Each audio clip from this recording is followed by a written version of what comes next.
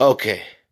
I do want to encourage people to start their own podcast using Anchor, and it's not bad. I really like it because it gives me a chance to at least push out my material, and it's a pretty decent app. And I'm hoping that everybody out there that's trying to start their own podcast would at least maybe try that app.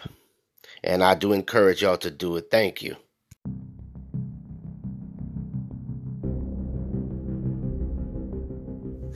Well, here's a little bit of information to think about.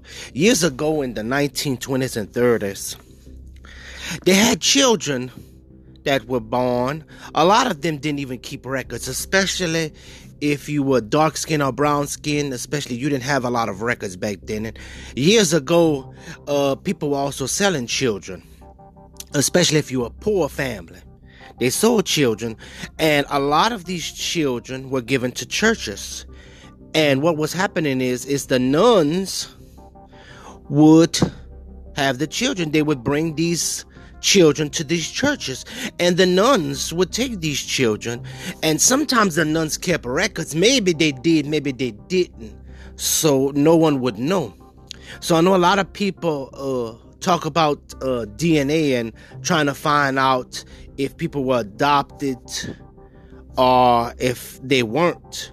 But years ago, adoption at the time was you would either go to church, or then sometimes, especially if it was a young girl and she had a baby, sometimes she would knock at a neighbor's door and leave the baby there and kind of watch from a distance for them to take the baby in. So back then, children didn't have DNA.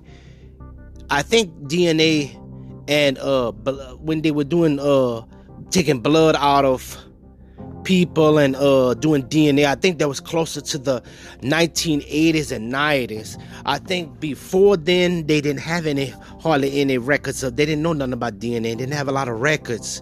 See, a lot of these children that were adopted, some didn't have records. So what they had to do was they just figured out, especially when they had babies, the doctors at the time, to get a decent doctor, you would have to go to a major city to get treatment from a doctor. It was hard back then, years ago, to have a doctor, to see a doctor, or to have a doctor come and see you. That was very rare. Most of the time they had what they call midwives. And these ladies or these girls would handle that. They would handle the labor. Because, like I said, doctors at the time was very scarce. It's just like people who had mental problems.